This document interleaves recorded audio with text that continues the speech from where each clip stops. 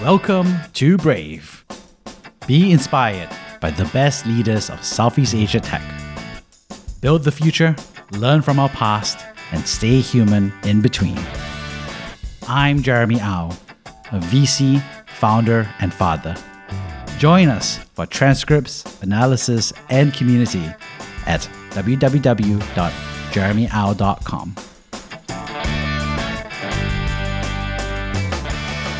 Hey, Mark. Good to see you on the show. Hey, Jeremy. Good to see you. I'm really excited to share about your global experience across Russia, Israel, Singapore.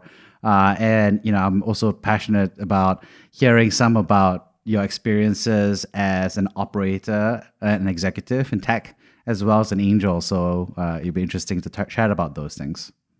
Absolutely. I'd love to talk about that. So, Mark, for those who don't know you yet, how would you introduce yourself professionally? Okay. I've been a leader in various businesses and nonprofit organizations too, working on technologies in various fields, starting from space technologies, then quantum technologies, then software in data protection and artificial intelligence. So my experience in technology is quite general and diverse. And recently, I started applying that as an investor too, in addition to operational business. Awesome. And you grew up, as a kid, and you also started your technology career in Russia. And for those in Southeast Asia, very much their perception of Russia is very much through the movies, right? So ABC from Hollywood, and then also we get to see some of my favorite scene, I think, recently was like the Wandering Earth. I don't know if you saw that, a science fiction movie by Liu Cixin. And the opening shot actually was the Russian cosmonaut and the Chinese cosmonaut being very bro-y on their own independent space station, drinking Russian vodka. So, tell us more. Yeah, I haven't seen that movie, but I can imagine. Indeed, I'm Russian. I grew up in Moscow. And I did my PhD in one of the best universities in technology and science field, Moscow Institute of Physics and Technology. That was in the era that time called data mining. Later they started calling it more like big data, and now a lot of things are just called artificial intelligence, machine learning, without a distinction. But I was doing algorithms of clustering various data sets that contain both textual and numeric information. And then I thought where to apply my skills. I could stay in academia, I could go to business, and I got an offer to join the largest space technology corporation in Russia, which I did. And I think that defined my future track out of academia to the industry. I joined as a researcher, but several years later, I moved inside that company into the business development space. I created the department that was a new one, a small one, but the idea was, let us look at what is happening in space technologies globally, try to merge what we can do in Russia with some technologies and the businesses outside of Russia and see how it is going. And I think it was a fascinating journey. So that was the first time I tried building new technologies, bridging different companies together. And that was very interesting. And I think my interests have not changed since then, although the country has changed. Yeah, I think Russia has always been a leader in technology. And I think there's something that, we've seen a lot of great stuff come out of Russia. And what's interesting is that there you are, and for some reason you decide to move to Singapore, right? And take on a tech executive role. So tell us more about that decision. Yeah, my experience for the first 30 years of my life was primarily in Russia, although I was flying a lot and I was working a lot with non-Russian tech companies. Almost all of them were in the US. And the vast majority of them were, it happened so around New York, Boston. So I worked more with the East Coast. And I didn't have experience in Asia, although I knew that Asia is very diverse. So you need actually to look at different countries, not Asia as a whole. And I knew a bit about Singapore. I had experience working with some organizations in Singapore and traveling to Singapore. So then it happened kind of accidentally. I was thinking about what to do next in life around 2014, and I got an offer from the founder and the CEO of several IT software companies. One of them was Acronis, and that was the company that that person returned to as a CEO not very long before he offered me to join the team. So I accepted that offer. And that time, the headquarters of the company was in Burlington, Massachusetts. This is the area that I knew very well. But we decided that it was right to run the business from Singapore, taking into account various things happening in Asia, the dynamics, Singapore being a neutral country. When you work in the data protection space, it's good to be able to sell anywhere. So long story short, I accepted the offer and I moved to Singapore and started working on operation and driving this business from Singapore, which was the international headquarters. And then I just stayed here. Do you remember what was it like when you touched down in Singapore? What was your feeling in your first day, first week? Oh, of course. Yeah. It was almost all about the climate, this humid and warm climate. Now I got used to that and I actually love it. But, when you come from Russia, it's so much different. I would say humidity is the main thing. It feels like you are in a spa all the time first. Then you get used to that. Yeah, I think that's what happened to me when I moved to the States in California. I was like struck by how dry it was, right? So suddenly I was like, oh, now that's why people use chapstick and moisturizers, right? Because it's so dry. So there you are in Singapore, and you're building out this career here. And what's interesting is that not only are you there at this company for a couple of years, but then you choose to kind of like double down and continue working in Singapore at Tiger and make the move there, while also working at SG Tech along the way. So tell us more a little bit about what was it like to obviously make the move in, but then choose to like double down and keep working in Singapore. For me and for my family, that was the first time we experienced living and working outside of Russia. And also my family was expanding at the time. We came with one small kid and the second kid was born here in Singapore. I don't think it was the right time to change countries again, because every time you change a country, you change so many things around. Basically, the biggest thing is the network, because even now when so many interactions are online, I think still your network is very much territorial. Not fully, but like 50% of it is territorial. And when I made a move to Singapore, I had a very little network here. And then I started building it via different business projects, via board positions, via operational work interactions. And that requires time.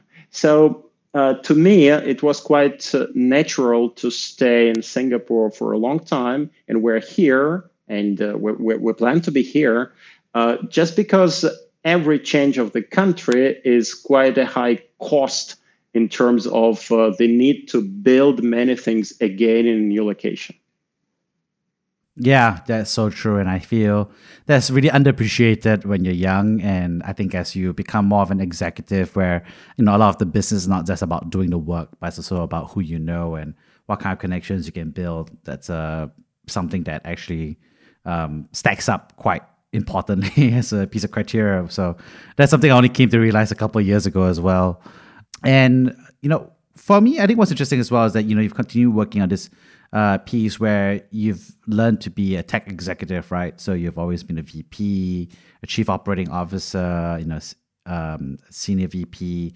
So what's it like for those who don't know it yet? Like a lot of people out there are like junior folks, right? And then they look at these senior VPs as like demigods walking the back in the day, the shared working space, right? What do you think are the things that are different about as you climb and become like an executive at, in this case, a big tech company? What are kind of like the key differences that are happening because of the work? That's a great question. I think the answer depends on what type of companies we're talking about. There are bigger companies and there are startups or scale-ups. My journey was more from bigger companies to smaller companies. And I think that being executive at a large company means that you need to have a great vision and a view on the area that you're responsible for. You need to be really very strategic. You most often need also to be a bit political to be able to navigate the corporate environment. At the same time, on the operational level, you can afford not understanding very deeply 100% of things. You can afford that because even if there is a snooker ball that is falling and you fail to catch it, most likely someone will catch it. So the probability of really losing a lot because there is a small gap in your understanding of something is quite low. In smaller companies, that doesn't happen. And I think the difference in the way how you work between an executive and a manager of a lower level is not that big. In all cases, you need to understand very well what is happening in each 100% of aspects of the business that are relevant to what you're doing. Because if there is a ball that is falling and you fail to catch it, most likely it will just drop. And that will be a negative impact. So that's to me the biggest difference. So summarizing, in large companies, indeed, it's a different type of activity to be an executive. In a smaller company, I think it is more like a title, but everyone is doing more or less the same, but in different areas. I like what you said about, like the balls, right? Like dropping this versus it being kept in the air. For a lot of people, of course, they're thinking themselves, how do I get promoted to the point where I can keep those balls up in the air, or, make sure that they're not being dropped? What advice would you give to people who are, kind of like trying to climb the ladder at a startup or trying to join another startup in an executive role? What advice would you give them as they start that process? I would say try to really understand how the business works as fast as you can. Spend a lot of time during the first months you are within your team in a new company, just really making sure that you understand everything and you do not try to trick yourself and think that you understand, although you doubt that, and just move to learning another piece of the business. Because there are many cases when people do not really understand some of the aspects of the business, and then usually at some point of time it becomes a problem. Now, after you understand the business, then you switch your mind to another goal and start thinking about how to bring maximum value. And this is what you do. But again, it can be efficient only if you really understand and feel the business. As a person joining a new company, you probably do not have that understanding in advance. You are not a founder, you're not the person who built it. But if you understand it really well, and you're smart and you're experienced, you will be able to generate value, and this is how you grow. How does someone really understand the business? Because, sometimes you feel like you understand it and, it's hard to know how much you actually do understand, right? So, like, how would you recommend someone get around to absorbing as much about the business as possible? I would prioritize two things. One thing is understanding how the revenue is generated. So taking different types of client projects, different types of projects where the company is delivering value in different ways, and just writing some schemes on paper just for yourself, trying to make sure that you can draw and understand and calculate how much it costs, what the risks are, how you get paid, what is the strategic direction. So I would start from dividing whole business into different types of projects that you do in terms of which value to which customers you bring. And that's the first thing. And the other thing is talking to people. Just talk to people who are more experienced than you, who have been in the company for a long time. They have so many things to share. And people most often help when you ask. Just spend time with the people, and during the first month, just to make sure that you write down what they say. And if you understand later that you do not understand why they said that, just approach them again and ask. Those are great tips. I mean, I really love the part, of course, about getting to know people and making sure you're taking notes. And I also really think and agree with you that understanding how revenue is actually made in a company is a big one. Because one thing I've noticed, like a lot of consultants and a lot of people who work in big companies, is they forget how the company makes money, right? So they know how to cut costs. They know how to increase profitability, but they don't really understand how $1 is made in a company, right? And when they forget about that, then all the recommendations and all that, decision making all gets kind of like weirdly optimized, right, for whatever they are used to, right? So was it like the joke is the person with marketing background would be like, let's increase marketing spend. The person with the sales background says, let's increase sales reps, right? The person with the technology background is like, let's increase engineers, and nobody is really saying like, okay, what are we trying to achieve, right, at the end of the day? Yeah, that led me to thinking about one more thing that I would probably add to the first two, which is talking to the other executives in the company. Make sure you really understand what the priorities are for the long term, for the short term. Even for the long term, everyone is driven by the same goal to grow the business, but the priorities can be a bit different in mid or long term.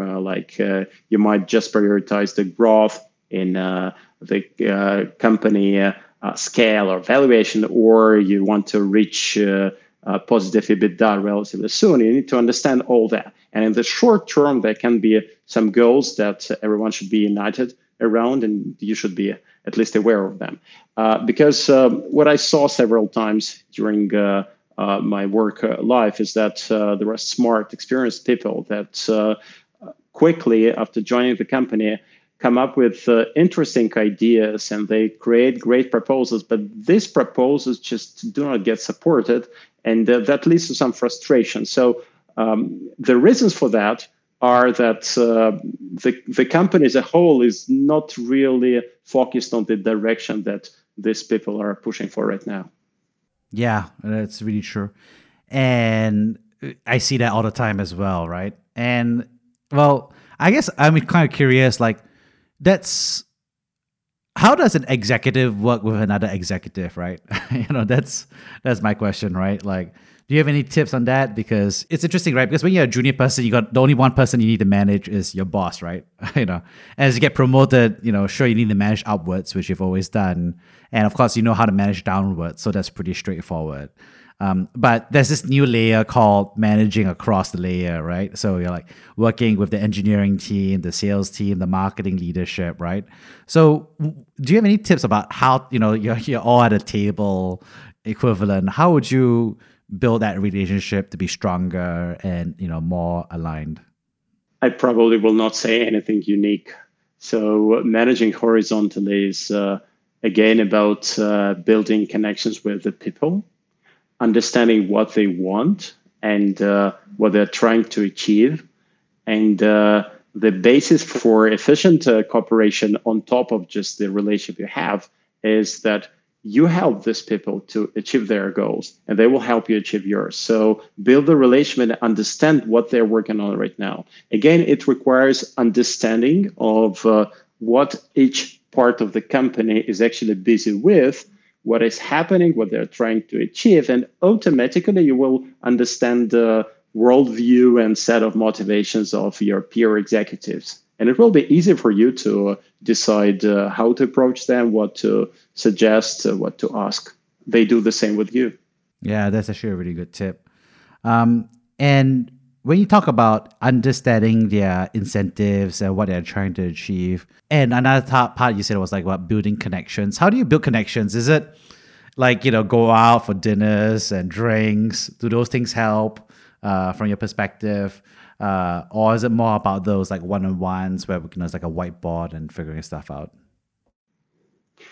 That helps. Going out, in-person connections, dinners, that helps. But I wouldn't say that this is mandatory or this is the only thing you should do. Now, after 1.5 years of COVID, I think we all have experience working remotely, and it actually works. In some cases, yes, you lose efficiency compared to in-person interaction, but nothing stops. People are working and projects are happening and companies are developing. So obviously dinners are not anything mandatory. The biggest tip for me probably would be understand how you can help the person. You might not ask the typical VC question, how can I help? But if you understand how you can help and you do something really, really small, maybe in advance, you do not need anything right now, but you try to suggest a person to talk to or advise something, or at least send an interesting, relevant link with some explanation why you think that this article might be useful. Anything that creates a basis for fruitful collaboration in the future. People do remember these things, and people really want to pay back, and people want also to be helpful, and then they gladly accept your help. Yeah, I think there's a lot of truth there. I think one thing that you made me think of is, when you work as an executive in a technology firm, at the end of the day, the basic assumption, which will be true almost all the time, is that everybody wants the best for the company because we're all working here. And so the only question is, how do we get there, right? And that perception may be different in terms of our professional judgment. So sometimes a lot of arguments are not necessarily about whether we should do this, because I think we all agree we should do all of this. The only question is in what sequence or what priority it is. And that's something I often use all the time. Like, are we actually disagreeing about what we're saying? Or are we just disagreeing about the priority or the sequence of it, right? And that helps diffuse a lot of debates very quickly. Yeah, there is one more thing, Jeremy. Since we went into this direction of how to be efficient as an executive, I think coaching is very important. Having someone who is either a professional executive coach or just a person maybe doing something like what you're doing now, or who had such experience but working in another company and who agrees to regularly spend some time with you, is a tremendous value. And that can help you look at what you are doing and the problems that you are solving from a completely different point of view, and then integrate that point of view with your point of view, which helps to make better decisions. It is not like you will wait for that another person to tell you what to do. No, in a good coaching situation, they never tell you what to do. But you will be able to look at the problem with their eyes. You will be able to learn some questions that you might not be asking yourself.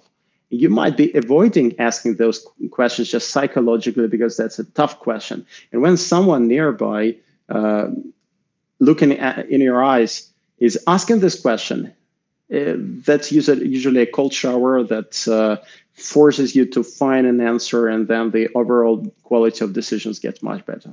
I highly recommend working with an executive coach, at least from time to time. How do you find a good executive coach? Because, there's a lot of people, advertising themselves, and there's no easy review ratings, So what's a good advice for people to be able to find a good coach that fits with them? Okay. I think my situation here is not typical, because among my quite close friends, there is a person who is a great executive coach. This is his passion. He's part of the team of Marshall Goldsmith, who is one of the most well-known US-based executive coaches. And through this person, I have a good understanding of the whole landscape and the network. But if I didn't have this person in my very close network, then probably what I would do would be asking people who I believe are doing the right things, and I know they are working with coaches, asking them who they're working with and who they're happy with. I will most likely start with getting references, and I would not just Google and call people with cold calls. I don't think it works well in this type of arrangements. Yeah. I think you made me think. I think one tip I heard in the past was look for an executive coach who has either done your role in the past and now they're chilling because they're retired and coaching, or look for someone who spends a lot of time coaching people in your vertical or your company type, right? Because an executive coach for a startup executive or founder is very different from an executive coach for big tech executives, which is very different from an executive coach for people who are like FMCG company leaders. Yeah, sure. I think we are already speaking about the coaches that have experience. So technically, they can do the job. And then the most important question will be whether you as a person will be open with that person and vice versa. So can you work together well as people? Because this is a relationship, just another type of the relationship. So to solve this, probably good ways to think about other people, executives in your network, who you think are maybe somewhat similar to you in terms of which people they are comfortable with, who they work with, and then asking those guys whether they know anyone who is good, and then talking to that person. It's very likely that you will also feel good with that person. Yeah. Sometimes it can feel awkward, right? Asking for an executive coach, at least it's less stigma, I think, compared to asking for a therapist. But it does feel a little bit like, because I think there's, historically, I think a lot of people are like, oh, you only get an executive coach if you're failing or doing poorly in an executive, right? So I guess what is your response to that? Like, if someone is concerned that there's stigma about having an executive coach, what would be your reaction to that? I would try to explain that this is absolutely normal and this is even good, because it's probably much less logical to understand that you have a means of becoming more efficient and you are purposefully avoiding it. This is illogical and strange. There are countries like the USA where having an executive coach is already perceived as a very normal thing. Say in Russia, it is still different. And 10 years ago, I think the whole executive coaching movement was just starting. So people looked at that as at a really weird thing. But now it is changing. It's a bit more difficult for me to speak about the coaching landscape in Singapore. I know there are rather a lot of executive coaches, and I know people who regularly work with executive coaches. But here in Singapore, I've never had an open one-on-one talk with another executive about coaching. So this is interesting, but I do not know where Singapore is in this journey.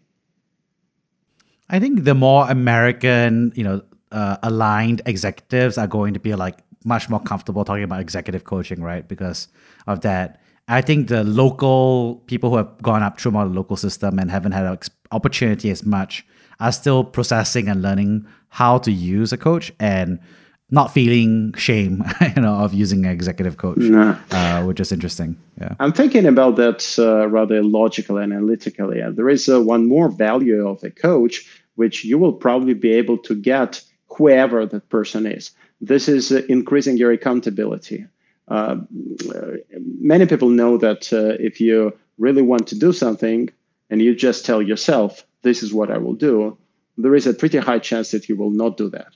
But if there is another person who you promise to do that and you give a date, then the probability that you really get that completed by that date goes up a lot.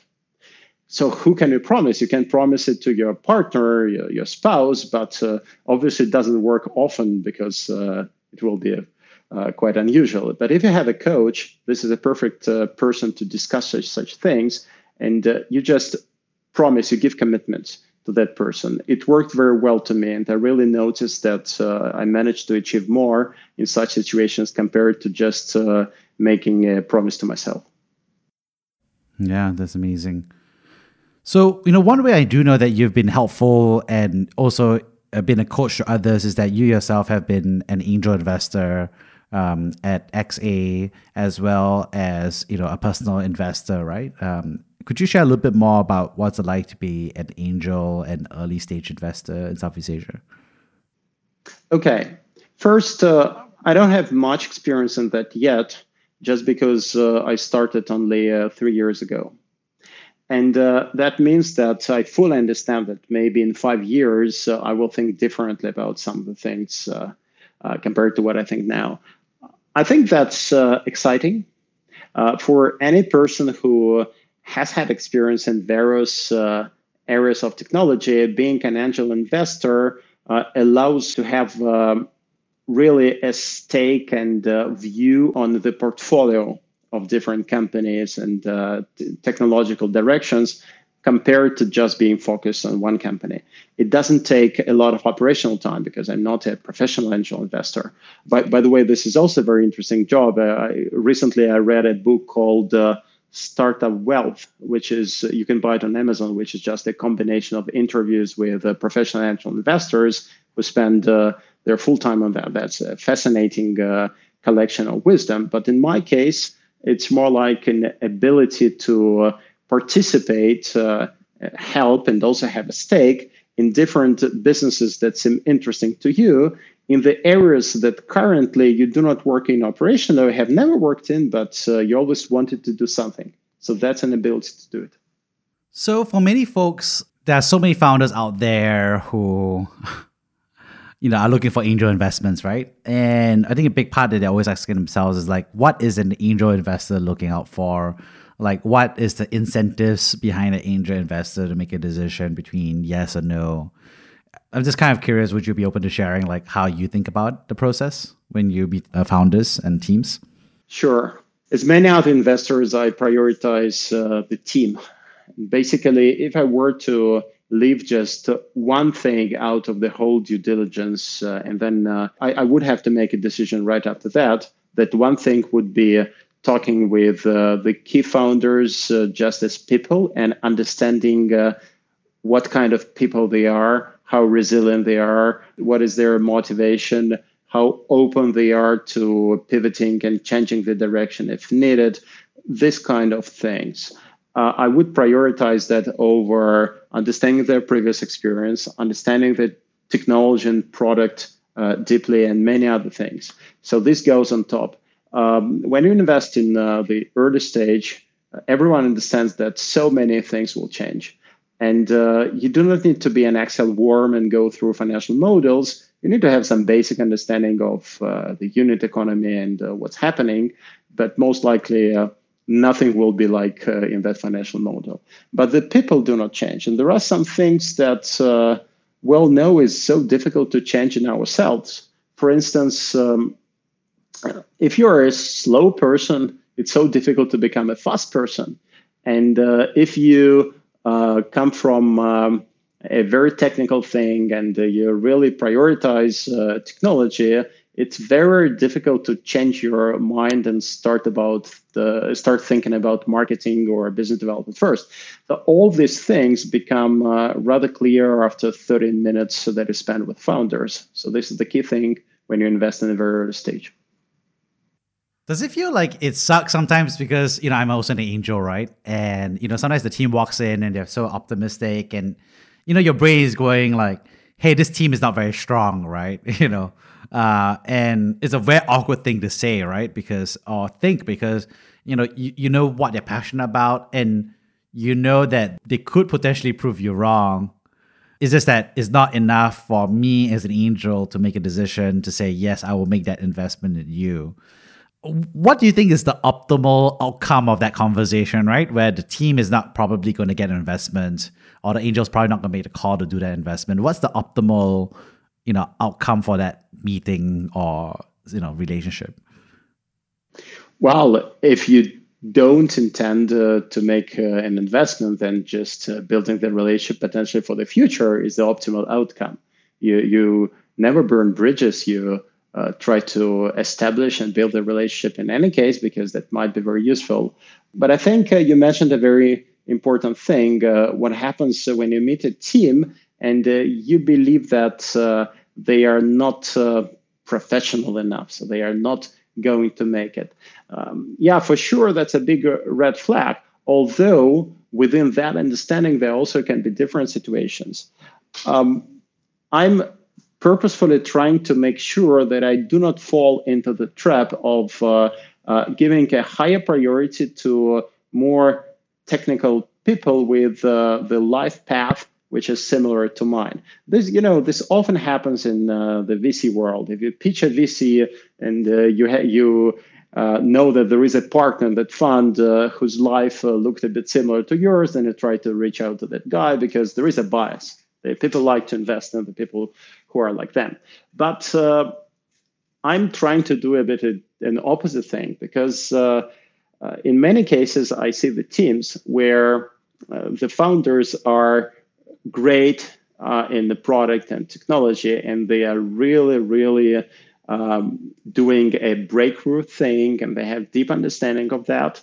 But instead of doing something small, iterating, doing CusDev, customer development along the way, and by the time when you have a technology fully ready, already having several clients and understanding the business part, they prioritize the development of the technology and the product. Although I could have been such person myself, I feel that it's not the way of doing business that, in my understanding, optimize the outcome. So if the meeting doesn't go well, but you feel that people might be not, technically good enough, but they have the passion and they are fast and they are trying and iterating, it might be still good. Yeah. And what tips and advice do you have for teams that don't receive the angel investment, right? So, like lots of teams will meet lots of angels and, not get investments from you or me or from lots of other people who have a lot of experience in the tech world. What advice would you give them? Because, it can feel quite demoralizing, right? To get a bunch of no's, especially at such an early stage of the company. I think if you're like you're raising a Series A, then, you're like, you've got a team, you've got a company, your metrics. So you know what you're building as well. But I think for such an early stage, I think a lot of them, they get discouraged, right? Because they don't get, a yes decision. So what advice would you give them who are facing such rejection? How should they be processing the rejections or incorporating the information? Sure. Two common situations come to my mind. One is that the rejections mostly happen because potential investors do not feel that the product or the vision is good enough. And the reason is that the product or the vision is not good enough. In this case, it's hard to give an advice. I think it will be possible on the case-by-case basis, but something needs to be done differently business-wise. So that is probably a trigger that you should rethink what you're doing. But the other situation, which is quite common, is that you have good vision and product idea, but you do not pitch it well. Because not everyone can pitch well. Not everyone finds enjoyment in all those talks. And if you're not enjoying, it's quite difficult to demonstrate that, yes, I can do it approach and really persuade the listener that you can do it. So in many cases, it's just a question of being able to present. And in this case, there is an easier outcome. You need to think about expanding the team and finding a person who might be a co-founder, if that's an early stage, or it might be an employee, but someone who can work closely with you and will help you explain what you're doing and pitch. The reason is not just to get the angel investment. It's not possible for the company to grow because in so many cases you will need to sell what you're doing and explain. So if the skill is missing, you need to fill that skill for a business. So, you've obviously done quite a lot of success in your career between, executives and as an angel now. I'm just kind of curious from your perspective is like, you've obviously ran into some tough times along the way. Have there been any times where times have been tough and you've had to overcome some adversity and as a result had to choose to be brave? Yes, of course. I think the majority of such situations for me were when I had to make a tough decision, usually choosing between two options, and both options have a list of 100 advantages and 100 disadvantages. I think I need to still learn to be better in such situations, because sometimes I notice that I tend to overthink. It's really difficult and frustrating and stressful. When you need to make a decision, you really cannot choose between the two options. And most likely, making a much faster decision, maybe after 1 or 2 days of such hesitation, might work much better in life. Because in such situations, it means that probably both options might work well for you. So just make a decision and go. But it goes against my personality. I really prefer to be a bit more sure, at least understand the preference. So there were cases when it took weeks or months to make a decision, and these were very stressful moments in my life. How do you manage your stress? Sport, especially cycling. Actually, I started cycling in Singapore. I have a friend here who does triathlons, and he cycles a lot. So he just got me interested in cycling, and it helps me a lot. So when I just go around the island, it takes several hours, and then you return home, you have almost no stress. You can just think again about the problem, and your mind is clear. That's one thing. I do not know any other one which is comparable in terms of its efficiency. Probably the other one is just to try to sleep and think again the next day. But cycling works much better to me. Well, I totally get it. I think for me, it's also sleeping. Like sometimes at night, you're just thinking. You're just like, you know what? If I just sleep now, I'll feel better about making a decision tomorrow, which is an interesting dynamic about being human, right? So, kind of like wrapping up things up here is, if you could go back 10 years in time and meet, the younger version of yourself, Mark, back in 2011, what advice would you give yourself? Take more risks while you're young. Try to be less risk averse, because in my life, I had rather a lot of ideas that I did not implement just because I thought that I'm too busy or they're too risky. And they were quite small, meaning that they wouldn't take too much time if I decided to implement them. But now I think that it's very important at least to write down all your ideas, all the thoughts that might seem very unorthodox at this point of time, and then try to follow up with some of them. Because if you don't do that and you prioritize like the given career path and quite a narrow sector of what you can do, then later you look back, some dots connect, and you very often think, oh, wow, if I only followed that idea or that idea, I could have had such a great result for now. So thinking about that now, 10 years later, just means that I try to be more risky. And if there is a risky idea that you can launch or invest or create an article about or patent, and that doesn't take much time, just do it. Awesome. Well, thank you so much, Mark, for coming on the show. I think there were 3 big themes that I really appreciated you sharing.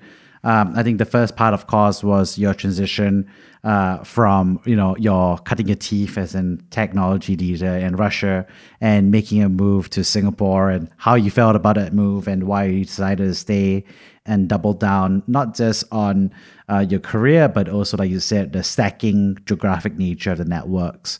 And getting deeper into the local tech ecosystem as an executive and angel investor. The second thing I really appreciated was your themes around how to be an effective executive, how to rise as one, how to be successful and on board as a new executive in a new team, and how to work effectively with other executives very quickly in a short period of time, including, self-awareness around coaching and how to make tough decisions. And lastly, I think the third thing I really appreciated was you sharing about what it means to be an angel investor and how you're thinking about making a decision for people coming in, and what advice you would give to people who are coming in and how they should act on the feedback in the sense of either building their business or in improving how they pitch. So thank you so much for sharing and dropping a lot of knowledge on everyone. Thank you very much, Jeremy. It was my pleasure to be on your podcast. Thank you for listening to Brave. If you enjoyed this podcast, please share this episode with friends and colleagues. Sign up at www.jeremyau.com to discuss this episode with other community members in our forum. Stay well and stay brave.